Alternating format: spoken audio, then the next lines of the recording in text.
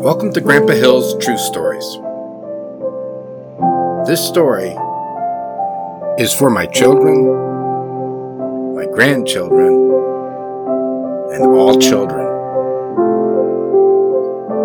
It is a story about when we decided to start homeschooling and why we decided. I am dedicating this story to Brian and Missy and their family. This story truly happened to me, my wife Mary Lee, and our children in 1989 in the springtime in Savage, Minnesota. We had 4 children then: Patricia 9, Brian 8, Amy 7, and Rebecca 4. 3 of the children were enrolled at St. John the Baptist Catholic School in Savage. I was on the parish council and a substitute catechist for 7th graders that were in public school. Mary and I were quite devoted to each other and to the raising of our 4 children and getting them a good education. As a substitute teacher, teaching 7th graders about their faith and preparing them for confirmation, there was a discussion going on about peer pressure. I was a little off the book and giving my personal experience and that experience of my mother. One of my 7th grade students, I'll call her Sarah, I ended up being like a confirmation sponsor for her, but she raised her hand in class and told me what the problem was for her and her classmates with the catechism class, with life. I respected Sarah. She was a good thinker and always paying attention. "Mr. Hill," she started, "you do not realize what our problem is. When you were our age, you had to decide to do right or wrong. Our problem is we have to decide what is right and wrong." Whoa. I disagreed at first, and then she continued and showed me the thinking she was talking about, which I thought was primarily from her public school background. Nope. It was right there in her catechism books that we were supposed to be using more religiously. As I think about what was in the books, they were talking about, or maybe it wasn't the book that she was in then, it was the book that we were going to start using for like the 8th grade. But it was involved with relativistic character development and virtues that you would choose, and morality, and that based on your values that you would choose. As I went home and studied up on what I was facing and what my children would be taught in the school at St. John's, I was disturbed and determined. I dug in a little further and understood there could be some serious moral consequences about values clarification. I was going to object. I started out by circulating a petition door to door to get a letter together requesting the school to change the curriculum. I got no support from fellow parents. I remember one parent that said, "We have a nice school, we have nice children, the school has a good reputation, and besides, in the book that you're concerned about, if you open it up and look at the first page, there's an imprimatur, a stamp from the cardinal." They didn't want to go up against a cardinal. "I know, I'll call the principal and discuss this. And also plan to opt my children out of the classes where this relativistic, feeling-oriented, values development type of training would take place. as I was talking to the principal, who was a little bit agitated, and I'm paraphrasing him, he said, if you want that kind of control over what your children are taught, you would have to teach them yourself. And I thought, that is exactly what I wanted to do with respect to sex education, which we considered an important but sacred and private education. I also wanted for my children to be virtuous, much more virtuous than I was or that Mary was when we were young, and much more virtuous than they would be trained to be in a values clarification type of course. So the conversation ended, and while I was still fuming, I called a friend of mine that lived in the same development and had children at St. John's. As I retold her the story about how the principal and what he had told me about how I'd have to teach the children myself, she said, "Well, Don, that's what we're going to do." Say what? How can you do that? Is that legal? Oh yes, Don, it's legal. There are some restrictions in Minnesota, and we can handle them easily and educate our children at home. We discussed further. I got off the phone. Mary Lee and I had a long talk about what we wanted for our children. It could be really hard for us. 4 young children. Mary Lee had epileptic seizures, still does. Several of them in a month, and they made a mess of the day. Well, we prayed a lot. And we were feeling we should homeschool our 4 children, and we needed to know more. We would be acting on our beliefs and our faith. We knew in the end we were responsible for the souls of our children and their education. We were responsible for them to know right and wrong. We knew our lives would change a lot, and our children would be in a bit of a culture shock. So we started asking questions. One of the questions we asked was of Rome. Being good Catholics, our complaint was directed to the prefect of the Congregation for the Doctrine of the Faith. That prefect answered us. He told us about our authority and responsibility as parents for the education of our children. Yes, it is normally applied by the Catholic to the public school, but it still holds whether it's public school or Catholic school or any other private school. We're responsible.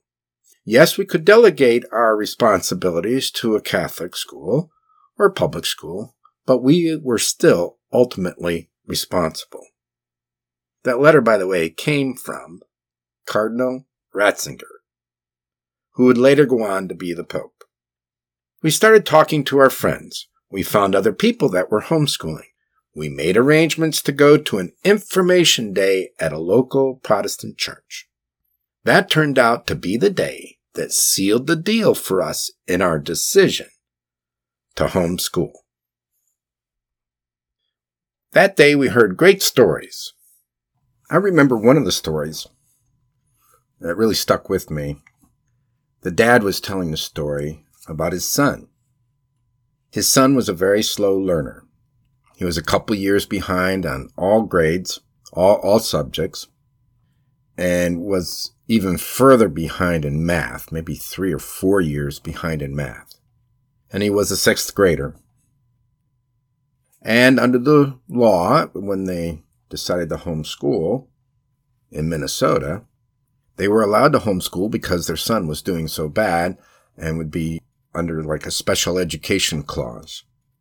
Well, after a year of teaching that child at home, he was up to the grade level in all subjects. And in math, he was a couple years ahead. Well, then the school system wanted him back in the school in the public school because he no longer qualified as a special education student. There was no longer a special case. The school changed their mind and said, hey, he has to be back in school because he's not behind anymore. And then the parents kind of said no, and they continued schooling under the new law, which required an umbrella school. So that was really exciting to hear, that story about the boy and how well homeschooling worked for them. There was another story about a single mom with 3 kids and how she had started homeschooling, and she was succeeding splendidly. Took some community help, and she was making it. This was very encouraging to us because we knew that Mary was going to have to deal with seizures and the schooling. So those were good stories. And we also heard about the opportunity and how important it was to these parents talking to us about instilling godly values and morals. And that is what had gotten us to look at this in the first place. But what really sealed the deal to me happened on a break when I wasn't listening to any of the talks from the parents. At one of the breaks, I went out on the balcony to check on my children. Our children would be out in front of us. You'd stand on the balcony and you look out and you see the whole gymnasium. And you see all these kids in the gymnasium. Very few parents. What convinced me to homeschool was the fruits of homeschooling. And the fruits of homeschooling are your students. And I could see my children, all of them, playing happily with other children. They were so included. They were so much a part of the activities. This was especially important to me with Patricia. She had recently been to a church activity for young girls, and she had been left sitting on the bench and not participating. This had happened at other events. But now Patricia, my 9-year-old daughter, was playing floor hockey. The boys she was playing with seemed quite a bit older, maybe 12, 13, 15, even 16 years old, and they had taught and coached her and fully included her in the play. And she was having the time of her life playing field hockey. The character of those children playing with my children without attention to age, sex, creed, or color, or race was a very convincing scene for me. I had never seen such a thing happen so easily and abundantly for my children. So yes, the talks were great. The how-tos of homeschooling were helpful from the parents. And the stories were remembered. But what convinced me, what sealed the deal for the both of us, was the scene from the balcony. So we learned in our information day that in Minnesota we had to have an umbrella school. In the umbrella school, we would get some structure and a monthly visit from a teacher consultant to check on how we were doing. This I thought would be extremely helpful, especially to Mary. We really had no idea what we were doing or how it would go for us. To join this particular umbrella school that we selected, because one of our other friends had joined it, we had to go to a seminar called Basic Life Principles. It was an organization run by Bill Gothard. We didn't have to follow or do anything promoted by Bill, a very conservative Christian, non-Catholic. We just had to go to the seminar. Well, we went to the seminar, and we were sold. Our hearts were turning to our children. We bought into his books and the basic life principles that were being taught. So we went to the seminar and had 3 life-changing takeaways. We had 3 huge takeaways from the seminar. Number 1, morality and values and character and virtues could be taught. And they could be taught, and they were providing really good books taught to our children using their materials. Everyday understanding of right and wrong would not be left to values clarification or feelings or personal judgments. Patience, honesty, truthfulness, loyalty, responsibility, and much, much more would rule the day in our homeschool. We had great materials, illustrated Bible stories, and examples from the animal kingdom to get the materials known and understood by our children. Number 2, the message to be fruitful and multiply. This was taken seriously by the basic life principles and stirred up in us the desire to undo what we had done 4 years earlier.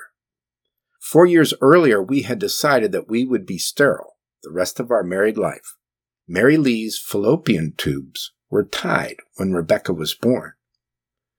The Institute putting on the seminar knew their audience and knew the effect of speaking the truth. Unlike my Catholic family I grew up in, and unlike the Catholic church I attended, and the Catholic catechism I had received, there was a lot of talk about being open to having children at that seminar. The Institute had given us a list of doctors that would perform tubal reversals and allow children into this world that would be loved and cared for. Those doctors also worked well with the insurance companies and even the uninsured to make it possible for couples to have more children. They seemed to be speaking the truth. Number 3, turn off the TV. This was recommended by the school and by the Basic Life Principles Institute. Now we were not just getting excited about homeschooling, but also feeling convicted and convinced that we had absolutely done the wrong thing with the tubal ligation. We had kind of like did our own values clarification and had decided what was right for us. No one had stood in our way, and many had encouraged us in our decision back when Rebecca was born. We told the kids that Sunday evening that we were going to teach them. We were going to do something called homeschooling. Later we told them we would also be shutting off the TV. And even later we told them they might just be getting more brothers and sisters to live with. And then a little later we were able to tell them we were going to move to Pennsylvania. So in the course of 6 months, we started homeschooling, we started having children again, and we moved from Minnesota to Pennsylvania, where those additional children were born, 4 of them. We were going to be training our children the best that we could, that they were children of God, that what we did and what they did each day mattered a lot to God and would affect lots and lots of people.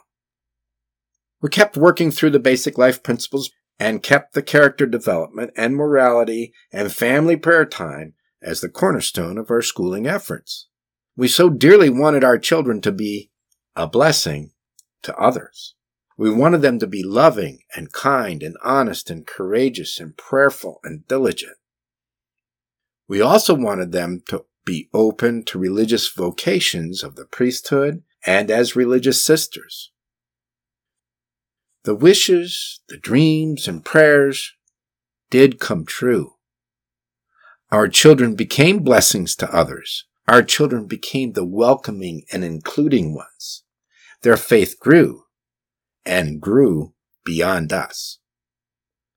They had become like those children that we had seen from the balcony at the information day in the springtime in Savage, Minnesota, in 1989.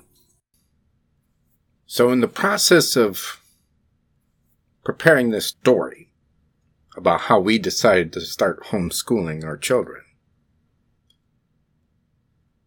I had to go back and look up what values clarification education was all about for teaching morality. And I came across a really good article, in my opinion, by a Mr. Kilpatrick. And it looks like it was published in the 1990s. William Kilpatrick, about how to teach morality. I've included a link in the description for this, but I want to read a portion, an excerpt, because he poses a question, Mr. Kilpatrick does, that was very close to the question that Mary and I were dealing with when we were faced with values clarification. And this is reading now from the excerpt. Reading now from Mr. Kilpatrick's article. He says, I have a question that I sometimes pose to groups of parents. It goes as follows. Suppose your child's school was instituting a course or curriculum in moral education at the 5th to 7th grade level. As a parent, which of the two models below would you prefer the school to use? A. The first approach encourages students to develop their own values and value systems. This approach relies on presenting the students with provocative ethical dilemmas and encouraging open discussion and exchange of opinion. The ground rule for discussion is that there are no right or wrong answers. Each student must decide for himself/herself what is right or wrong. Students are encouraged to be non-judgmental about values that differ from their own. Or B, the second approach involves a conscious effort to teach specific virtues and character traits such as courage, justice, self-control, honesty, responsibility, charity, obedience to lawful authority, etc. These concepts are introduced and explained and then illustrated by memorable examples from history, literature, and current events. The teacher expresses a strong belief in the importance of these virtues and encourages his or her students to practice them in their own lives. The vast majority of parents will choose B, the character education option. But when I ask groups of teachers and teachers in training which of the two models they would choose to teach, they invariably prefer Model A. Many teachers say they would not use the second approach under any circumstances. End of excerpt. I really recommend Mr. Kilpatrick's article. I wished I had read it back then. It would have helped me. At the start of this episode, we dedicated this story about how we made this decision to Brian and Missy. They are Catholic parents just starting into homeschooling this fall with one of their sons. When we met them, we were impressed and refreshed with how they are growing to trust and follow the Holy Spirit's promptings. They seem to practice discernment and honestly ask God for guidance and then trust and follow through as they understand. We know very few people like that.